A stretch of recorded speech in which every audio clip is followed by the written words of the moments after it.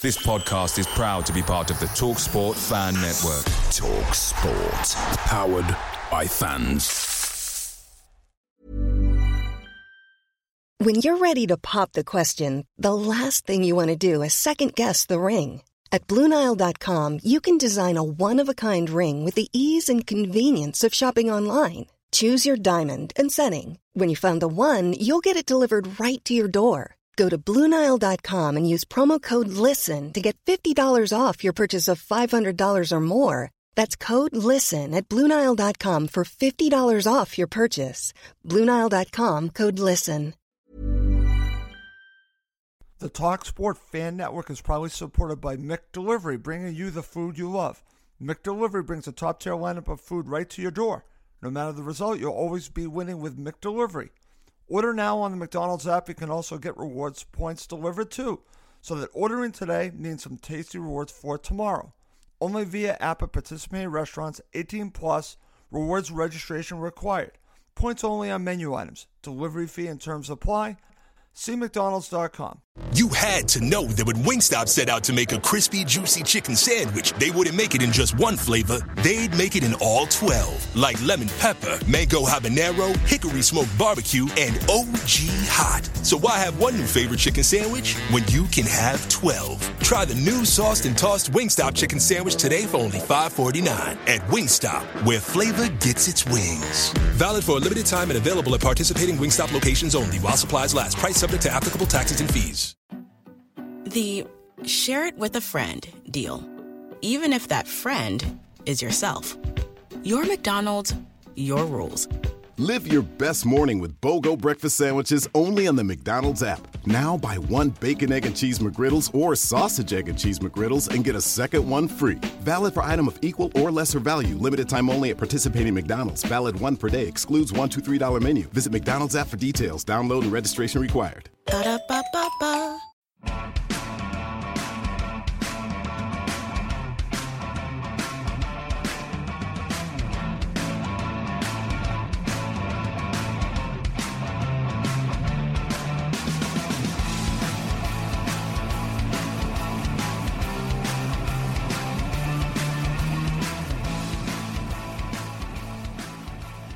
Welcome to Cottage Talk. I am Russ Goldman, and joining me today is Giannis Janaeus and Emilio Danello. This is our end of the season review. During the show, we'll be talking about several topics, and one will be our player of the season. On top of that, we're going to be discussing Ryan O'Donovan's player ratings for the season on Football.London. He has several player ratings and also some other ratings as well. We'll be going through all of that. And I look forward to doing the show with my co-host. But before I do anything, I have to welcome them both back to the show. First, Mr. Janaeus, how are you doing? I'm just absolutely ducky. How are you doing, Russ? I'm doing great, my friend. I look forward to doing the show with you. Should be a lot of fun. Good afternoon or good evening to Emilio. Emilio, how you doing? Hi and hello, guys. Yeah, good evening from here from London. It seems a little bit surreal. We're having this reflection of the season, rather than just expressing disappointment. We've actually got a lot of positive things to talk about. So, yeah, who would have thought 6 months ago we'd be having this conversation about looking forward to the Premier League fixtures coming out next Thursday, as Giannis mentioned earlier. So, let's enjoy it. Let's enjoy this moment because these events don't happen too often. So, absolutely, should be fun tonight.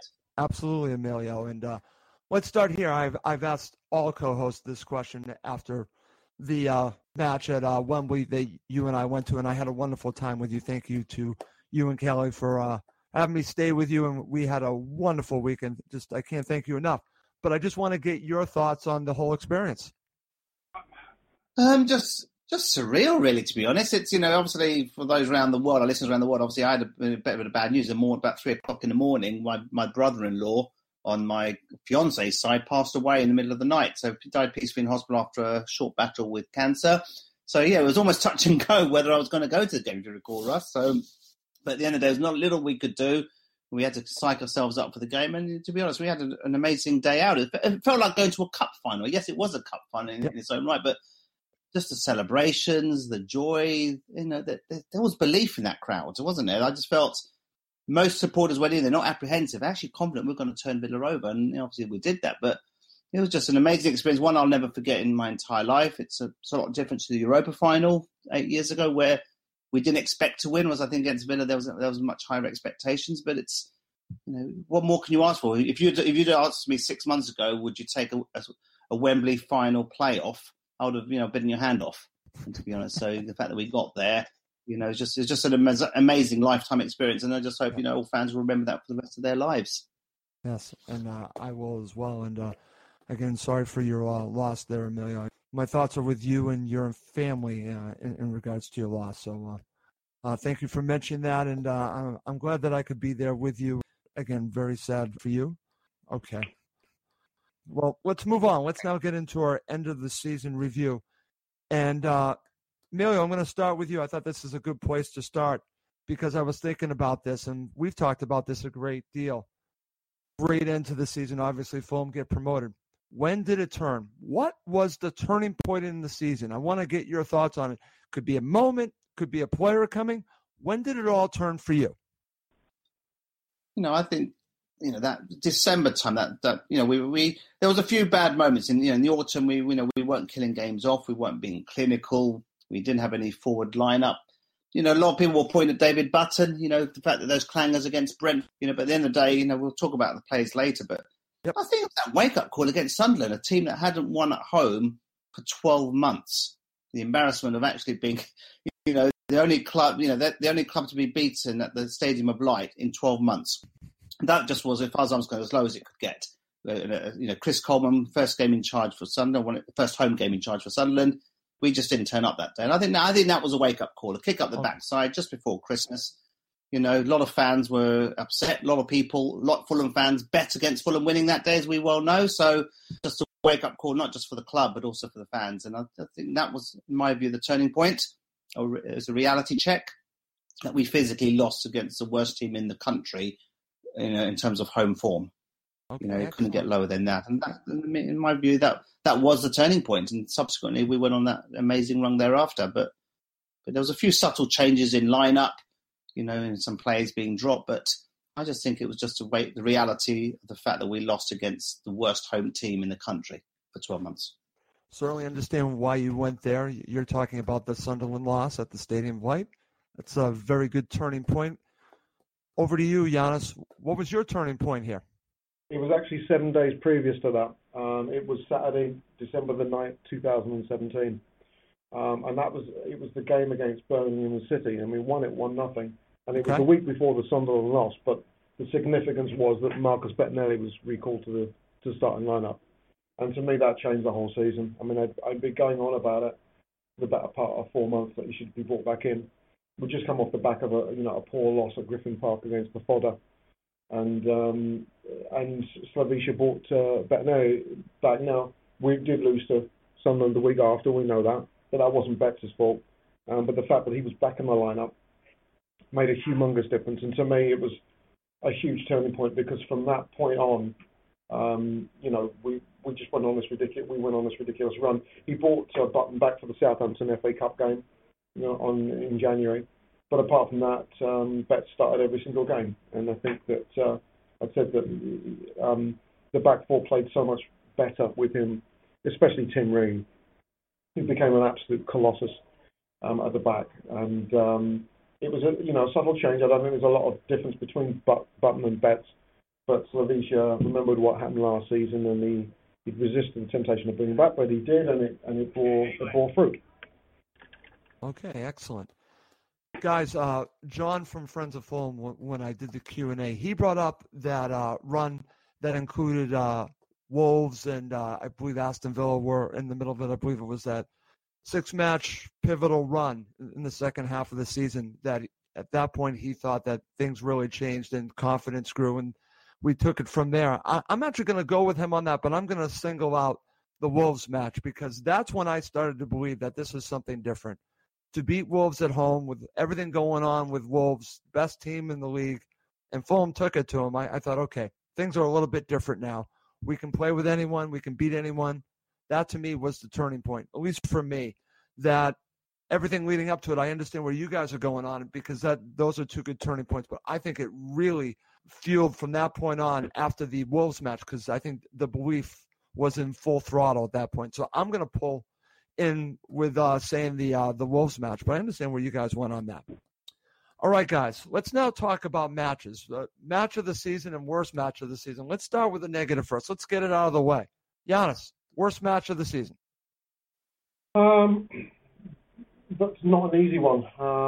I think you're going to have to go back to Wolves away back in November. Okay. They absolutely smacked us. They smacked us off the park. We were, it's not that we were necessarily awful. We were just never in the game. We were third best in a game of two, and at that point, Wolves were absolutely just going nuts, and they were, and still remain a very talented team that deserved to win the division. I have absolutely no qualms about Espirito Santo and the work he's done as manager and the players that he brought in. They did a magnificent job, and that was, we got 2-0 wasn't reflective of the spanking we got that night. To me, that was the low point. It looked like we were heading for mid-table mediocrity at that point. Okay, that's actually a very good one to point to. Emilio, over to you. First match that came to mind for me was actually, believe it or not, the Brentford match, because that to me was a horrific loss. But we can talk about the Birmingham City loss at the end of the season. Giannis brings up the Wolves match. You've already talked about the Sunderland match, so which is the worst match to you? Yeah, I still, Brentford, defensively we're a shambles that day. We're an embarrassment. I still believe the Sunderland game. What did we offer in that whole game against the worst team in the country? Home. We offered absolutely nothing that day. Against Wolves, you can expect to be spanked when they're top of the league, running away at a canter. We're struggling in mid-table, offered very little. That I can understand. The best team in the division beating a mid-table team. But to actually offer zero away to Sunderland, that's just as embarrassing as it got. I can't think of any worse performance other than that game. Brentford game, Wolves game, we were second best or third best, as Giannis said. But there were other moments. Even Bristol City at home, I remember we got played off the park in the 2-0 defeat on Halloween. I think it was Halloween night. That's an excellent that was a depressing home defeat. Yep. So Burton away again. Look at the way we won. 1 minute you're winning, next minute you're 2-1 down, and that was again one of the worst teams in the division. So there's lots of bad negative moments in the first half of the season. But to me, worst team at home, Sunderland, they got relegated. That's got to be up there, surely. I understand why you went on there. I for some reason the Brentford match sticks out to me, but both of you guys bring out some good examples. There were some terrible losses in this, but the flip side is that we have some wonderful potential matches of the season. We're going to do this way. I want to get home and away match of the season, so you're going to give me two. Don't include the playoffs or the final, because obviously you could put in their own category. I want to look at the season. So, Emilio, I'm going to start with you. Best match of the season at home and away. You can start with either one. If I look at it's got to be best. I'd probably say it was in that sort of February phase. We played Aston Villa and Wolverhampton back-to-back at home, and I think that Wolves game at home was complete football. Admittedly, Wolves were slightly off their best. They'd already peaked by then, so maybe they were a little bit complacent, or maybe looked found out. But we just dominated from start to finish that game. We actually gave them no opportunities whatsoever. I think we started to finish. Best team won on the night, in front of the television cameras as well. That, for me, was the most complete performance at home, most confident performance, got the clean sheet. I don't think what else. I think that, to me, stood out. And I think, like you said, the irony was, subsequent to that game against Wolves, we didn't actually play as fluently after that. We were sort of hung on in a few games, battled and scraped a few 1-0 wins, Reading at home. You could argue that other than the Wolves game into March and April, we battled deep. We fought like Brighton would have done last season, when they didn't always play well, but still find a way of winning. And that's what reminded me of a good team, a strong team, because we fought and battled a lot of games in March, April. But that was, I think, the most complete performance at home, that 2-0 win against Wolves, against arguably the best team in the division. Right, and that showed what Fulham were capable of, Emilio. But I'm glad that you talked about these other matches, because when we look at the final, you were with me, and here we are, we're playing this really good football in the first half. And then you have, obviously, in the second half, the response from Aston Villa. And then you have the gritty ending for Fulham, down a man. So I think that all of that experience, Emil, you're talking about those matches where they found ways to win like Brighton, it all came to fruition in that final match at Wembley. You know, you look at those games, in the last 6 to 7 weeks, Reading at home, that was not Reading didn't offer much, but at 1-0, anything can happen. Brentford, even Sunderland. Brentford. Sunderland, good point. Sunderland, we lost to Birmingham, we there's the other one, I think it was QPR, the Dennis Odoi mistake. So look, there was a few disappointing moments. Yet we still hung on, we still remained unbeaten until the Birmingham game at the end, but we were not at our peak in March and April time, but we learned how to win ugly and defend leads well. Oh, good point there. Okay, how about best away match of the season? Because that was a home match. Yeah, well, what I'm going to say, I'm obviously going to go to the games that I physically went. I thought the Ipswich away at the beginning of the season, that was a complete performance. Yeah. Ipswich at the time had won 4 games out of 4, top of the table. All the Ipswich fans who wanted McCarthy to be sacked suddenly are on it, saying he's the best manager under the sun. But we just turned up that day, total domination, and goal. You saw the Tom Cairney, Stefan Johansson, beautiful one touches, excellent rapport between the players. It was a beautiful, complete performance on a lovely sunny day in a welcoming stadium. That to me was a very complete and professional performance. And I thought that could have been our turning point after a slightly disappointing slow start to the season. But unfortunately, things didn't move on from that game. But that to me, actually going to the Gathering, that was my best away performance of the season, because it was just we gave them nothing, and this was a team who'd won 4 games back to back and top of the table on a high. It's funny because I was thinking about that one as well, and I'll share mine in just a second. Giannis, over to you. Best matches of the season, home and away. What are your choices? Okay, well, best home match of the season was the 4-1 win over Ipswich, and I picked that one because we were struggling a little bit in that game, and then Jordan Spence decided to have his absolute meltdown and got the red card. And I thought in the second half we were outstanding, and I thought at that point we showed some, even though we lost the next game in the Cup to Southampton, we showed a lot of resilience in that game. And our fans were very, very noisy that night, and that was really, really good to see. That's one that certainly sticks out. The one away game that for me sticks out, and it might be a surprise, is funnily enough the win up at Preston 2-1. Mitro, that's a great one. Won it late. I think it was at that point, it was that win that suddenly I thought, you know what, we can do this, because we'd had a really good string of results. We'd beaten Villa, we'd gone up to down to Ashton Gate, got the draw. We'd beaten Wolves. We've beaten Derby, Sheffield United. But Preston was going to be a tricky fixture because they're very much a blue-collar team, and they're a hard-working team who I think, is a team that's not been talked about for next year for the Championship, that should be there or thereabouts, but I think they will be. I really like what they've done up at Deepdale. And that was a hard battle because we took a nice early lead, and then they came fighting back second half, and then Mitro won it late. That's right. But it was, and again, Preston are a pretty resilient side, a tough side to play. They gave us a tough time down at the Cottage as well, and I thought that was a huge win because it's not often it's about the really gritty performances, and for me that was a gritty performance against a good side, and that even though we let ourselves down a little bit a week later and we got a draw at the Ha-Ha's, I still felt we were going to have enough in the tank after a result like that on the road up to the northwest where we could at least make the playoffs. So for me, the home game against Ipswich and the away game up at Preston are my most memorable of the season. Oh, these are very interesting choices. I'm going to stick with Wolves at home because I just thought that was a complete victory against the best team in the league. So that for me is my home. And my away is going to be interesting. Giannis, you brought up a great one in Preston North End. I'm tempted to go there. I was even going to throw in Derby County, and I do like the one that Amelia brought up, Ipswich Town, because that was an early away match that showed, again, what Fulham were capable of very early on against a team that was in form. But I'm going to go for pure entertainment, guys. I'm going to say Sheffield United because this was a crazy match.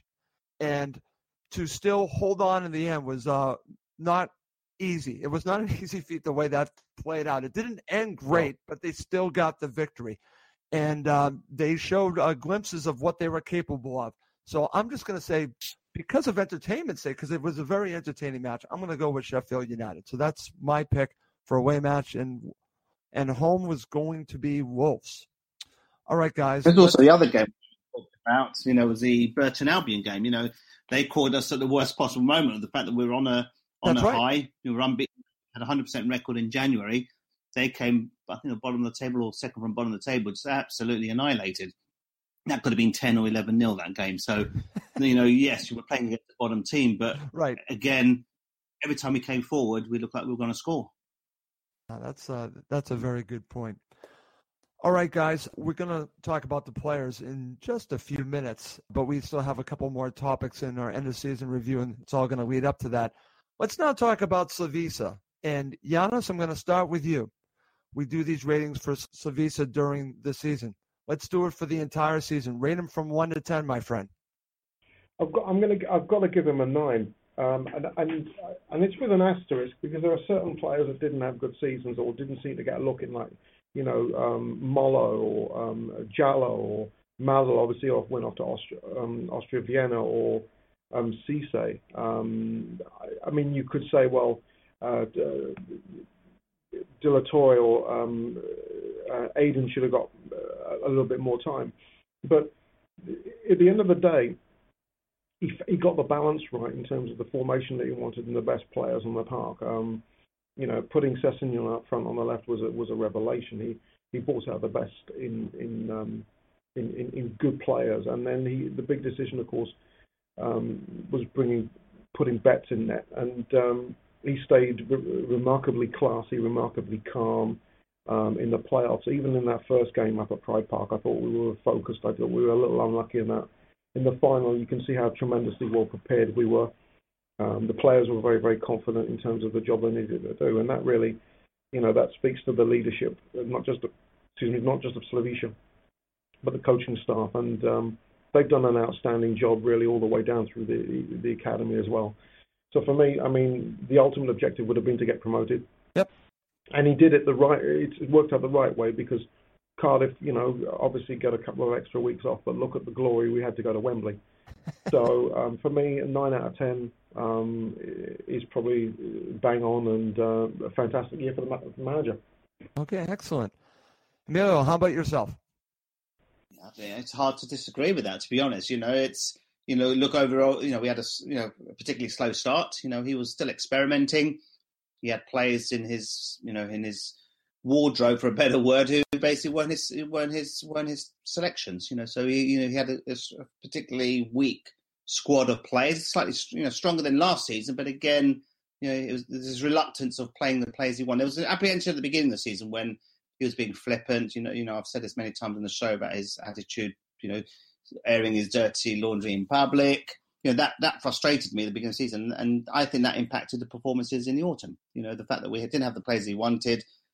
Frustrated with the board, with Mr. Klein, and that was impacting the performance on the pitch. But the fact that he made changes, had the balls to drop Button, made some formation changes, playing Sessegnon where he's strongest. That result, that was an excellent move, and you can't give him anything less than that. His job was to get the club promoted to the Premier League, and he's achieved that. Obviously. Every job you go through highs and lows, but you can't give him anything less than a 9. You possibly even give him a 10. What his remit was, get the club promoted. He's achieved that. Therefore, you've got to give him the plaudits for doing that. Whether 9 out of 10 minimum, if not 10 out of 10 for doing the job. Okay, very interesting. I'm just going to read the excerpt from Ryan O'Donovan's article on Football.London because he has a rating for Slavisa. I'm going to read it to you, Emilio, and I want you to react to it. He gives Slavisa an 8. This is what he says. The mastermind behind Fulham's promotion on the pitch, Jokanovic, didn't let the early season form get to him or the side, and he managed to turn things around to take them 23 unbeaten. His coolness rubbed off on his players, who didn't seem to let the pressure get to them, producing on the most important stage of all. Now Jokanovic will finally get the chance to test himself in the Premier League. He gives him an 8. Is he being a little harsh? Well, I think so at the end of the day. Yeah, I was.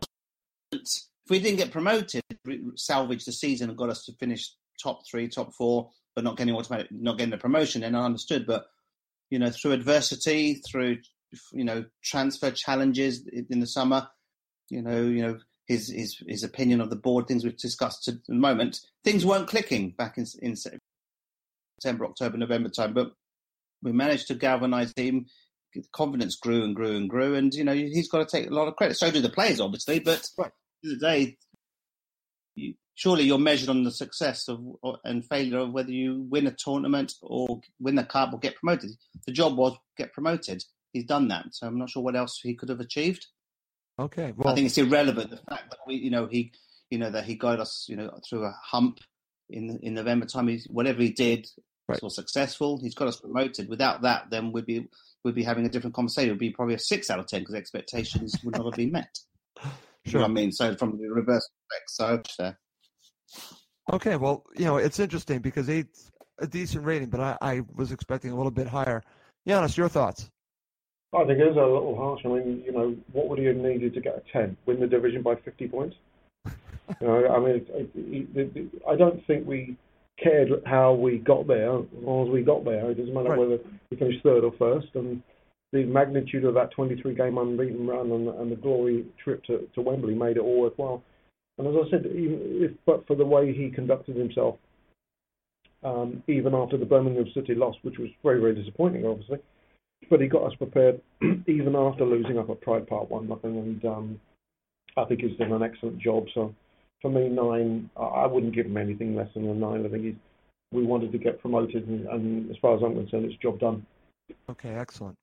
All right, Giannis, back to you. We're going to start talking about the players. Let's start this way because this is a topic that I always find interesting. It's a player that overachieves. You're expecting one thing from the player, and he takes it to another level. So I'm going to ask you, which player stood out most as a pleasant surprise for you? I'm going to say Denis Odoi because Denis, he was pegged as a fullback, and then we all remember the infamous game down at the Medeski when Carlos got sent off, and he came in and played magnificently as a makeshift centre back, and then more or less made the role his own. And I think that before the season, if you'd said that he'd become one of our starting centre backs, I might have had a good laugh. But he certainly did a very, very good job, and it was magnificent for him to get the winning goal at the Cottage with that great header. He's been an unsung hero. He's worked hard. We had a lot of players like him this year that really worked hard, and they weren't there for show. They were there to put a shift in. And Odoi was a very, very pleasant surprise this year. Okay. I was going to say Odoi. That was the player I've been thinking about. How about you, Emilio? It's obviously Sessegnon. I think let's be honest, I think he overachieved. I think he was a pleasant. We all expected him to be more effective. Playing that wide. But did any of us expect him to have the number of goals and assists he provided and scored this season? I think that's a pleasant surprise. I thought we knew he'd be in the game and influence some of the games and with his pace but the fact that he was in the right place at the right time, had this knack of being a typical goal hanger who just happened to just poach loose balls and bang them in the back of the net. So to be honest, I'd probably say I thought Sessegnon would have a good season, but I think he dumbfounded me and overachieved in many respects. This is a guy who's 17, just turned 18 recently. Scoring all those goals for fun. I just think he was my pleasant surprise. We expected things of him, but did anyone expect him to score 13, 14 goals, however many it was, and all those assists and his beautiful ball at Wembley for Tom Kearney? Let's not forget that. The beautiful pass to win the game. So there's him, Odoi. I think even Almora. Let's see what this guy who, 8-9 months ago, we saw him in the first few games. We thought this guy is absolutely hopeless. Him and Font. I kept saying on this show, what threat do those two guys offer up front? But you've seen a maturity, calmness, and more composure. Yes, he's still got a lot to learn, but look at the way he's progressed from last August to the cup final. Still has huge potential. Huge potential there. And this is a guy who's completely transformed. So again, that's a pleasant surprise. Albeit didn't play much in the last 4 months of the season. That's a great name. When he, I just think let's keep an eye on him over the next few seasons. I think he needs to get more experience. But that guy's got a bit of potential. The fact that he was trusted to play and starting the game at Wembley. That says a lot. Slavisa and the faith he had in him. Absolutely. All right. It's time to look at the flip side. Emilio, I'll go to you first. Who was the biggest disappointment as a player this season? Oh dear, it's there's a number of different players. I think Callas was a disappointment. Okay. I think the fact that Denis Odoi, not an automatic centre half player, managed to keep him out of the team for the last few months of the season. I think Callas disappointed for me and I've said this last season as well. Many times on the show, that Tim Ream for me was the best central defender the second half of last season. I actively said it on this show. I remember. And again, he outshone him, throughout the whole season. So Kailas was a disappointment for me. Again, Font, again, at the beginning of the season, my views on Rui Font, what did he offer for the club? Very, very little. So he was a very disappointing and, didn't really influence any games. I can't remember anything of note that he did for the club. And then maybe the Aites and Cabanos. Again, lots of expectation of these two chaps. Pacey, threatening. They've got goals in them. They both disappointed as well. So they were equally just as disappointing. And Stefan Johansson didn't have his best game. He's my favourite player, as you know, but yes. I'm not going to single him out. But he's been getting a lot of criticism from a lot of the fans. I just think that's not justified. But to me, I'd probably say Thomas Callas, really, because this could have been his season, and he got pushed out by Denis Odoi and really made too many errors for my liking in the first half of the season. Okay, very interesting names that you brought to the table. I was thinking of Rui Font because of the expectations. I think, like you and I have talked about, Emilio, I think Rui Font has a chance to be a player in the Premier League because I think the league suits his skill set better. So I want to say that when I'm mentioning Rui Font, but I think it's a disappointment based on needing a goal scorer, and unfortunately strikers are expected to score, and it just didn't fall for him for whatever reason. Now, I hope it still does in the future, but that was the name that stood out to me. I will say Rui Font. You're saying Tomas Callas. Giannis, to you. I think mine is actually Ibrahima Cisse. Interesting. Because we brought him in, and I thought, well, young player, very good potential, and holding central midfielder that we're probably going to need, and he just seemed he fell away, and then he became non-existent in the squad. And there were several players obviously that didn't get look-ins, but he was probably the one that was a disappointment in terms of that squad element. In terms of the playing element, I think I'm actually pleased with the way Stefan Johansson played this year. I thought he played with a lot more of an edge. I don't have a problem with that. He's added a bit more grit to his armoury, and I think that's a good thing. I think the Font one would be easy to throw mud at him, but I mean the Championship isn't everybody's cup of tea, and I agree with you, Russ. I think he's got quality, and I think he's going to do. I think he's actually going to do very well next year. Callas was really sort of in and out, and this is a question mark in terms of the number of players that we've got on loan in the club, and Callas is the longest loanee from Chelsea. I think he's been on loan for 8-9 years or something silly like that. And I can't foresee him in Fulham colours next year for sure. I just think that he will not have the quality that's required to help Tim Ream.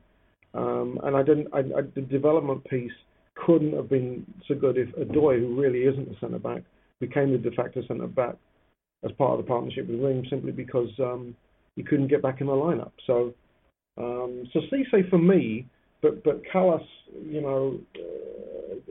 at times to me flattered to deceive. Okay, very interesting, and I understand why you guys are talking so much about Tomas Callas. Very fascinating that you brought up Ibrahima Cisse. I wasn't expecting that, Giannis. I like that you brought that to the table. All right, guys. I totally forgot about him. I was going to say, I actually did too. Yeah, but every time he came on, he came on a side just so slow. It just didn't give us any confidence. There was nothing there. As soon as just no inspiration. No, wasn't tracking back. It just felt like a lanky central midfielder. It just wasn't the right fit for the club. So I wish him all the best. I don't think he's got a future at Fulham. So yeah, but I completely forgot about him, Giannis. So thank you very much for reminding me.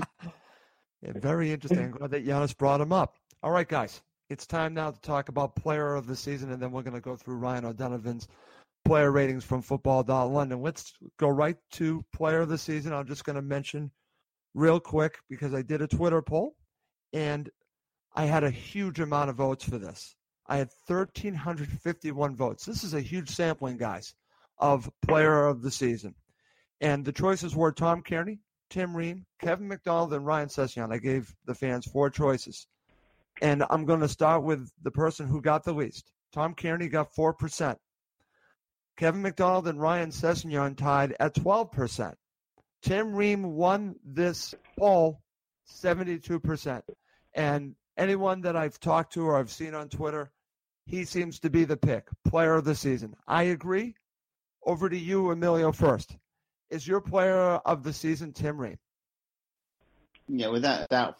You could argue for the last 18 months he's been my player of the season. He had a tremendous second half last season during that good strong run that we had. A few mistakes. Callas was one making all the mistakes and all the errors. So then away from Tim Ream. But the irony is, on another season, had we got would Ryan Sessegnon with with all those goals, as a defender playing in midfield and scoring the most goals at the club and with all those assists for a 17-year-old player. Normally that would achieve player of the season at any other club. But Tim Ream, the fact that he just looked very assured, very, very competent, mopping up at the back. Of course, he made a few errors here and there, but he could be forgiven for that. But the amount of clean sheets that we kept, the fact that he just managed the back line and had the way he was talking to the players as well. It felt like he was the back. I just saw the way he was just directing his defence and guidance and mentoring on the pitch. These are little things that you see at the ground. And he became a leader, Emilio. Yeah, he did. And got to be given the opportunity to play in the Premier League. But for me, he's so assured all season, and deservedly winning that accolade. But in another season at another club, 17-year-old Ryan Sessegnon would have won that hands down. So let's not forget the fact that he only got 13% from your poll. That's quite staggering, really. Sessegnon deserved it. Well, what's interesting, and I'll just share this, and then I'll go to Giannis. Andy Buckley-Taylor, our friend who's been on the show several times, Derby County supporter, when he saw the results of the poll, he messaged me and said, how can it not be Sessegnon? Now, he doesn't watch the team each and every match, so he doesn't understand that, but I understand where you were going on that with Sessegnon. I understand where he's going on that because he sees the numbers, he sees them play not as often as we do, and he sees a player like Sessegnon, so he's like, well, how can he not be the player of the season? But it definitely is Tim Ream, but I understand why you brought up Sessegnon, I guess, as a potential second. And also another thing to consider as well, sorry, I was just going to say one more thing as well is, maybe the stat man in Mike Gregg, let's ask him this, but how many teams that have won the Premier League or won the Championship, have had a defender, being player of the season? Not often. Normally you associate your striker who will score your 30 goals a season. You'll look at your midfielder, your leader. It's rare to see a defender, maybe in the old Chelsea days, the old Arsenal days when they used to, with scraping 1-0 wins, etc. But it's rare to see a central defender win that accolade when you've actually been promoted or, you've been successful, in the season. So maybe that's something for around the world listening to the show. Maybe, just tweet to us where there's examples of non-strikers winning the player of the season or the players have actually contributed more to the actual end product of the game rather than just the defensive side of things. So, I'd be interested to find out. It's very interesting. I will ask Mike the next time I speak to him. That's a great topic there, my friend. When's the last time that has happened? That's very interesting. Okay, Giannis, over to you. Player of the season. I'd give it to Matthew Briggs. Oh, God. I mean, who's voting against Tim Ream? Come on. I mean, come on. Absolute, utter bloody colossus. Absolute colossus. Yes, Seth scored lots of fantastic goals. Yes. But Tim Ream, and what's it about Fulham and American players that we love? I mean, really? McBride, Bocanegra, Dempsey, Keller. I mean, but these honestly, legends all. Yep. And Tim Ream was absolutely magnificent this year. And I really believe that for him, his season took off when Betts came back. And let's not forget, he had a very difficult start of the year.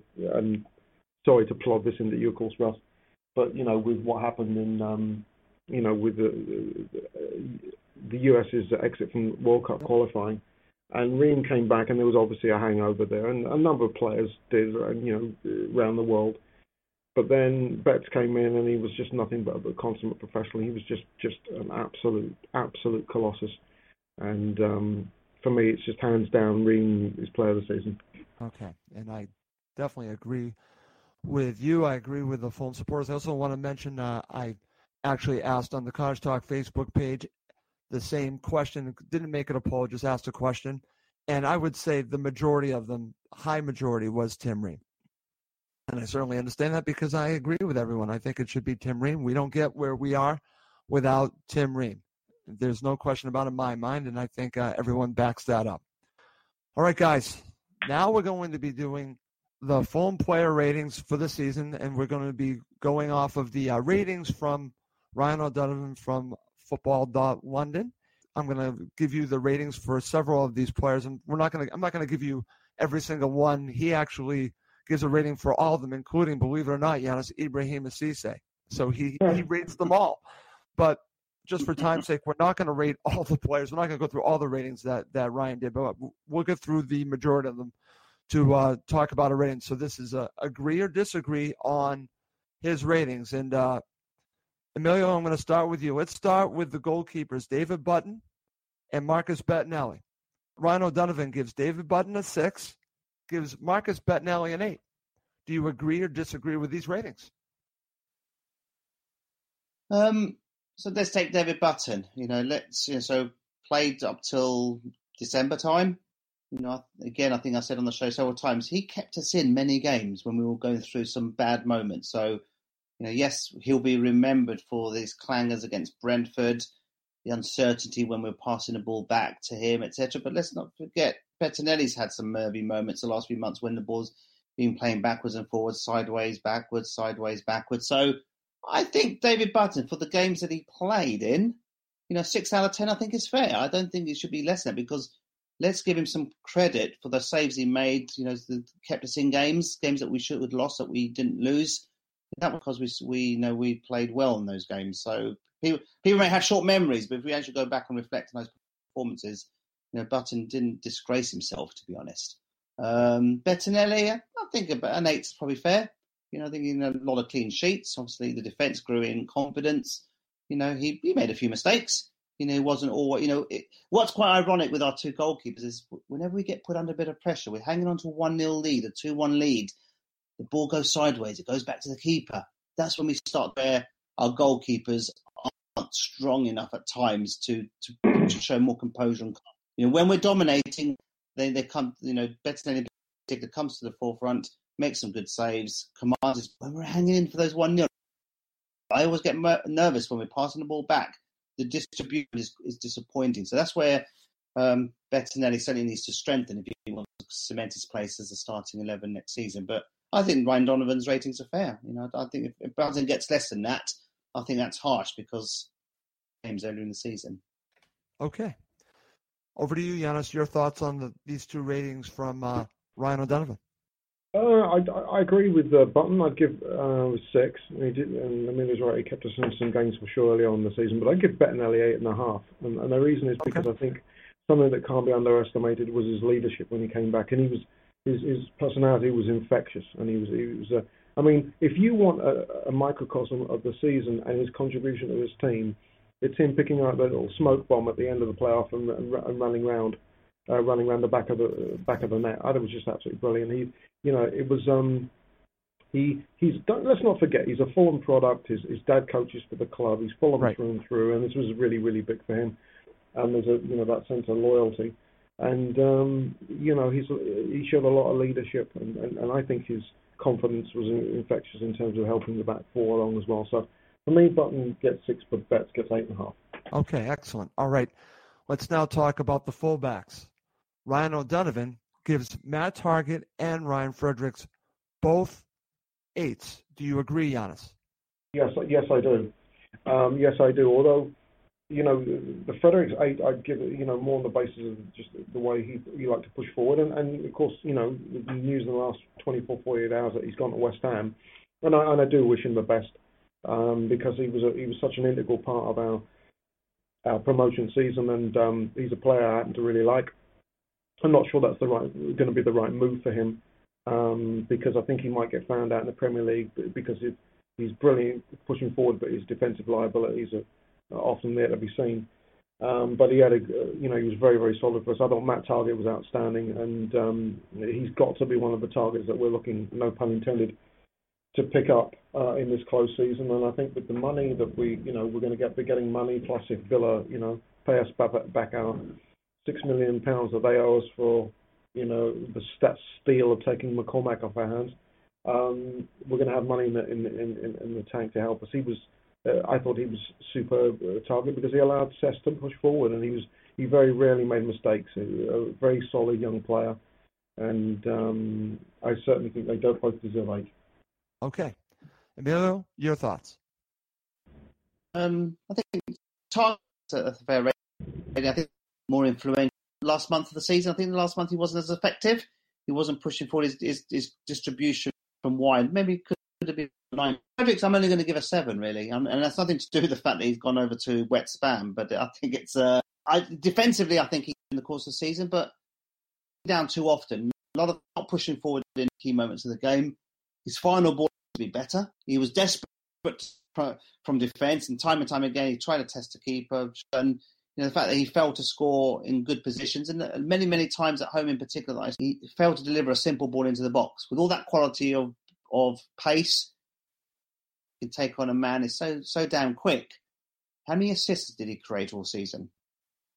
The stats in front of me, but I think the assist number isn't high enough.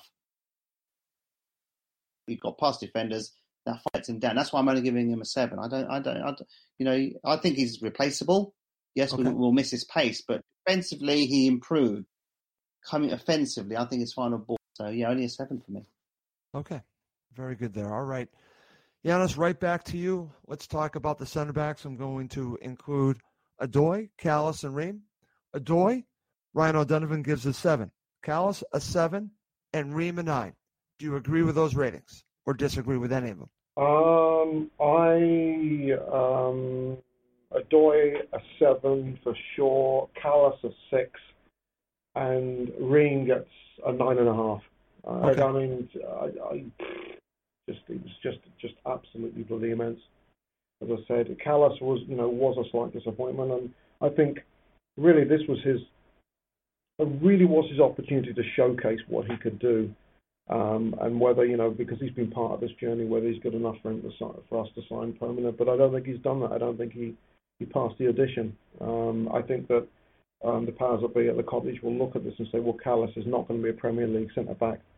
Tim Ream probably will be, but we need someone to support them, and the man won't be Callas, and it won't be Odoi. And no disrespect to Odoi, because I've got lots of time for him.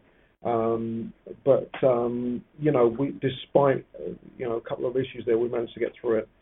I think that Callas for me would be a 6.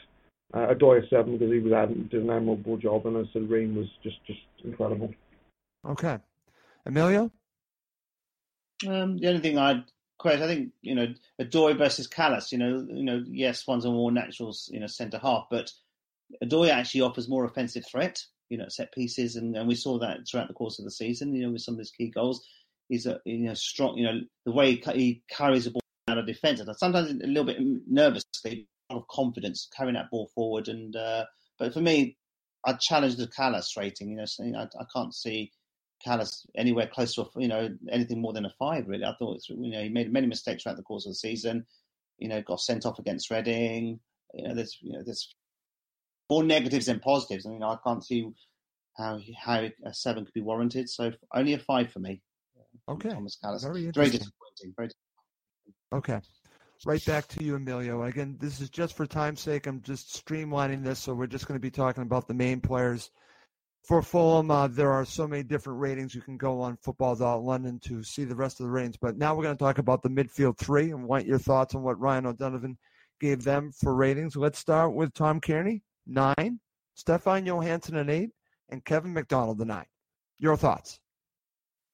Again, I think Kevin McDonald, I'll probably give 8.5. I'm going to give my man, player of the season to Tim Reamer if I gave a 9 out of 10. So okay. Kevin McDonald, great season, great leader.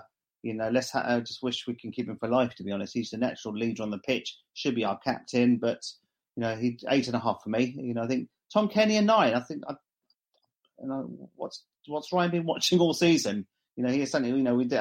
Tom Cairney not being the Tom Cairney of old. Put aside the fact that he scored the winning goal at Wembley, at times quite passive. He had the injury in the season. He was very slow to recover from that.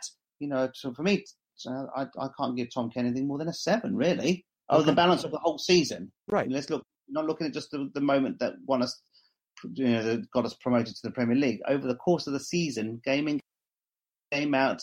The fact that the amount of game time he played, I don't think he wasn't outstanding, to be honest. His leadership qualities on the pitch was disappointing at times throughout the pitch. When the chips are down, you need a leader to dominate and really start taking control of the players on the pitch, lead from the front. At times he didn't do that when he was carrying a knock earlier in the season, and just disappointing. And Stefan Johansson again, we had high expectations of him. I love him to bits, but I like what Yanis said earlier in the show. In fact, he's brought grittiness to his attributes there. He was, those ruthless fouls earning him yellow cards, to be honest. But the fact that Stefan Johansson didn't score as many goals last season, but, I think 7 out of 10 as well. I don't think he deserved more than that. But Tom Cairney getting a 9 out of 10. I'd like to speak to Ryan O'Donovan separately on that. I totally disagree. Okay, very interesting. Okay, Yanis, over to you. I'll reiterate the ratings from Ryan O'Donovan. From Football.London, he gives Tom Cairney a 9, Stefan Johansson an 8, and Kevin McDonald a 9. I would give McDonald a 9.4 because I thought he was absolutely superb as the umbrella in front of the back four. I thought he had a magnificent season, and really, but for Ream's heroics, he would have been my player of the season. I thought he's just so outstanding in what he did. And he chipped in with the odd little goal. Let's not forget that beaut against Millwall. Stefan Johansson for me an 8, and as I said, I like the grit he brought. I like his edge. I do like his edge. I do. He's a smart player, and he's a disciplined player in terms of position. But he developed that little bit of spitefulness, and you know what he gave us? He gave teams something to hate, and I don't think that's a bad thing. He became a marked man, and I don't think that's a bad thing. I think it will serve him well. Lots of international experience. I'm going to give Cairney a 7, and Cairney was sensational in the game against Derby at home. He was sensational in the final. It was a brilliant finish. The last third of the season, I thought he was very, very good, but the first third of the season was very, very patchy for me. He was still suffering with problems with his knee. They were managing it, and he just didn't look as effective. He's going to be an interesting conundrum for Slavica in terms of what that midfield's going to look like, and you know, because there are going to be some very good players in the market with creativity, and do you use Cairney as a starter, or do you use him as someone who's going to, you know, he's going to be playing a supporting role, because you're up against very, very strong teams with lots and lots of money who will make us look a little silly in terms of the quality that they've got. But if Cairney can get fully fit, he's going to play a big part, but he didn't for me over the whole season. I agree with Emilio. So one of my hopes for the close season is he does get himself healthy, because a healthy Tom Cairney, it certainly helps our lineup. Okay, excellent there, Yanis. All right. Now I'm going to give you several players. We're looking at it as a 4-3-3. I'm not naming all of them, but I'm going to give you several of them. Here they are. Here are the ratings from Ryan O'Donovan from Football.London. Ryan Sessegnon gets a 9. Fodeite Yanis gets a 7. Abubakar Kamara also gets a 7. Alexander Mitrovic gets a 9.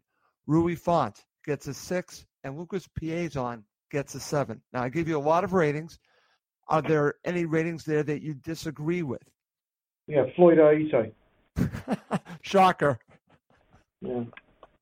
I'd give him a 5, and I think he's lucky to get that. To me, he's about as durable as a one-ply tissue paper after you've had a really bad curry. You know, I mean, to me, he's injury prone. If you look at the lineup, you know, and again, this is where Slavisa deserves a lot of credit. Yeah. And I said to you before the second leg against Derby County, that he really needed to play Boo Boo. Because for me, Boo Boo excites the crowd. He does. He's infectious. And Aita doesn't even have Boo, let alone Boo Boo. So for me, you got to be durable. To me, I see a lot of Sone Aluko, and I wasn't unhappy when he left either. So to me, it's a no-brainer. Font a 6. Font, you know, I think is a quality player. And I happen to think he'll do well next year. I agree. In a different kind of league. The championship wasn't to his speed and liking, but I think he's a better player than what he showed. Mitrovic 9, absolutely. I mean, he gave us the natural striker that would hold the ball up, lay it off, actually worked deceptively hard for me, covered a lot of ground, looked motivated, gave everything to the cause, scored vital goals at vital times. He was a huge, huge addition to his squad. If we can get a chance to sign him, it'd be brilliant. I'm not sure we will. I mean, there's one striker out there that I would get if we couldn't get him, that I think would cost less, who I think would cause mayhem. But that's another story for another day. And then Sessegnon 9. I mean, what can you say about an 18-year-old that goes out and pots as many goals as he has? And this is the exciting thing about our club. We've got some players of genuine talent. We're going to the Premier League. We've got a fair amount of money, and we've also got marketable assets as well. So financially, we're in a good footing. The payments in Premier League will be excellent. We've got players that things go sideways, and we can sell. The only negative for me, just linked to this, is the season ticket issue. And I was disappointed to see the prices at the Cottage, especially if you compare them to the ones that were released by Wolves yesterday. Right. A lot of the season tickets up at Molineux are half the price of Fulham. So similar sized stadiums as well. So that was a little disappointing. But anyway, I'm sort of veering off the topic. I think those were. Was there anybody else on this? Lucas Piazon got a 7. Yeah, and I agree with Lucas. And I think that Piazon is going to do well in the Premier League as well, because a quality player who is not the quickest, not the strongest, but lots of passion, and he does work hard, and he's a team player. And ultimately, if you look at this, when you look at that final against Villa, we look like a team. That's right. And really, when Odoi got sent off, you could see the galvanising of the team. Whereas Villa were Grealish plus the rest. And Grealish is, you know, he gets a lot of trash talked about him in Delaware. He's a very good player. And, hey, we might be able to get a player like him on the cheap, because Villa are in desperate straits anyway. But, you know, we were a team, and Piazon certainly contributed to that cause all through the year. Okay, very good there. All right, Emilio, back to you. I'm going to give you the ratings again because there are several players here. Ryan O'Donovan gives Piazon a 7, Font a 6, Mitrovic a 9, Kamara a 7, Floyd Aite a 7, Ryan Sessegnon a 9. Your thoughts? Yeah, it's probably 3. I'm not necessarily going to go and repeat things that Yannis said, but Aite, you know, many of our co-hosts aren't necessarily, you know, big fans of Aite. I do like what he can offer, but he had a very disappointing season. I think 7 is a bit too generous. I would have given really a 5. To be totally honest with you, over the season. Font 6 out of 10, far too generous. Again, I'm not letting my personal feelings of players get in the way here. I'm being very honest, and you know, what he offered or what he didn't offer. To be honest, I think no more than a 5 out of 10 for me. Far too lightweight, not in the games. Just looking lost at times. Looked like a lonely little boy playing up front. And maybe that's not his fault necessarily, but when the chips are down, and you know you've got to mix it up as individually as a player as well. It just didn't really contribute anything into many games. And Piazon again, you know my feelings about him. Love his passion, love his energy, love his desire, his love for the club. But you know, a player needs to offer more than just passion. You know, his overall contribution on the pitch since he recovered from injury, he wasn't the same player. To be honest, yes, he had the knack occasionally to score key crucial goals, but overall his net contribution was disappointing since coming back from injury. So I think 7 out of 10 was far too generous. I'm only giving him a 5 as well. You have to measure someone on what they offer on the pitch rather than just purely the love and passion they have towards the club, and that's just not enough for me. too lightweight and slows the game down considerably. Okay, excellent. Guys, fantastic show. This was a great show. We went through all the player ratings. We talked about several topics in regards to the season.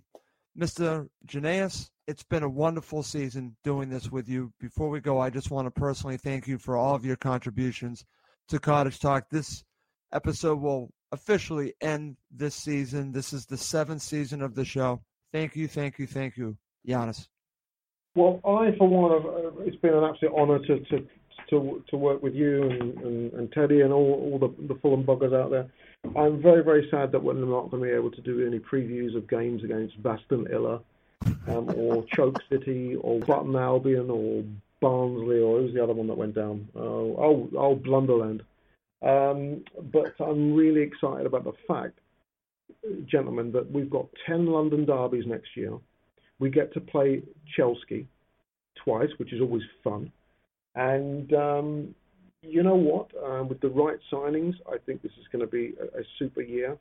And this was a memorable year for so many reasons. And hey, my wife's going to be very pissed off at me. I just spent $150 on stuff from the Fulham website. She doesn't know yet, so don't tell her. Okay? I won't tell her, Giannis. No, thank you, because I'm hoping she won't listen to this. But I'm really proud, and it's been a wonderful year. And let's see what we can do next year. But we've got the right manager, we've got the right owners, we've got the right staff, and we've got the right core of players to take us on to bigger and better things. Absolutely. And Emilio, I just want to mention this. Your contributions have been incredible over the course of Cottage Talk's history. So I can't thank you enough for everything that you have done and meant to the show. So I'll just keep saying thank you like I did to Giannis. But one thing I want to mention is that you and I had a very good discussion along with your other half, Callie Cowling. We're talking about plans for the upcoming season of Cottage Talk, covering Fulham Football Club. We have big plans. I don't want to go into any details, but I think you'll agree with me. We're going to be taking this show in a even bigger level. And thank you for your contributions as we bring the show to the next level, my friend. Absolutely. Again, maybe not done as many shows this season, obviously with wedding plans and, coming up, the wedding's only in 4 weeks' time now. So it's, lots on my mind, but, love doing the show. Love your energy, Russ. I can't thank you enough for giving the Fulham fans all around the world the opportunity to listen to everything about Fulham. So I agree. We've got lots of exciting things for our listeners around the world for next season. So continue to check in on Cottage Talk, continue to follow us, continue to spread the good words, because Fulham are going to the Premier League and so is Cottage Talk. So we look forward to having you on listening to the show for the foreseeable future. We're not going away, put it that way. But I love everything about the show. I love our fans. The fact we were united at Wembley. The fact we met so many fans, co-hosts at the ground. Incredible. A lot of people there just coming, speaking to us, speaking to you, Russ. Gentleman Jim, all of our co-hosts. We had a blast of a time, and I agree with Giannis. We've got a lot to look forward to, and the fact that last season's promoted team all stayed up. There's good, exciting times ahead for Fulham Football Club, and we'll be there following Fulham Football Club through Cottage Talk for the foreseeable future. So thank you again, Russ. Thank you to you for keeping the show going, and for all our listeners out there listening week in, week out. Thank you very much, guys. Oh, thank you very much for saying that, Emilio. And listen, my thoughts are with you and your family, as we mentioned earlier about your loss, and I'll be thinking about you, and you've been a dear friend along with Giannis. We've dealt with all personal loss, but what's nice is that we have each other and we have this show to do together and get us through the bad times and obviously the good times. And this is some of the best times I can remember as a Fulham supporter, and I'm just going to love it. And I just love doing the show with you guys. Let's wrap this up, though. For Giannis Janaeus and Emilio Dinello, I'm Russ Goldman. Thank you as always for listening to Cottage Talk. Drivers who switch and save with Progressive save over $700 on average, and those savings add up. Imagine what you could buy in the future. So yeah, I used the savings from switching to Progressive 50 years ago to finally buy my dream car. It's a self-driving flying car, but we just say self-flying now. Because it's the future, and cars fly in the future. So switch to Progressive and save big, because those savings can add up in the future. Progressive Casualty Insurance Company and Affiliates. National annual average insurance savings by new customers surveyed who saved with Progressive in 2020. Potential savings will vary. It's the 90th minute, and all to play for at the end of the match. All your mates are around. You've got your McNugget share boxes ready to go. Your mates already got booked for double dipping, and you steal the last nugget, snatching all 3 points. Perfect. Order McDelivery now on the McDonald's app. Are you in? I know I'm in. At participating restaurants, 18 plus, serving times, delivery fee, and terms apply. See McDonald's.com. Hi, I'm Daniel, founder of Pretty Litter. Did you know cats tend to hide symptoms of sickness and pain? I learned this the hard way after losing my cat, Gingy. So I created Pretty Litter, a health monitoring litter that helps detect early signs of illness by changing colors, saving you money and potentially your cat's life. Pretty Litter is veterinarian developed, and it's the easiest way to keep tabs on your fur baby's health right at home. Go to prettylitter.com and use code ACAST for 20% off your first order and a free cat toy. Terms and conditions apply. See site for details. This podcast is proud to be part of the TalkSport Fan Network. TalkSport. Powered by fans.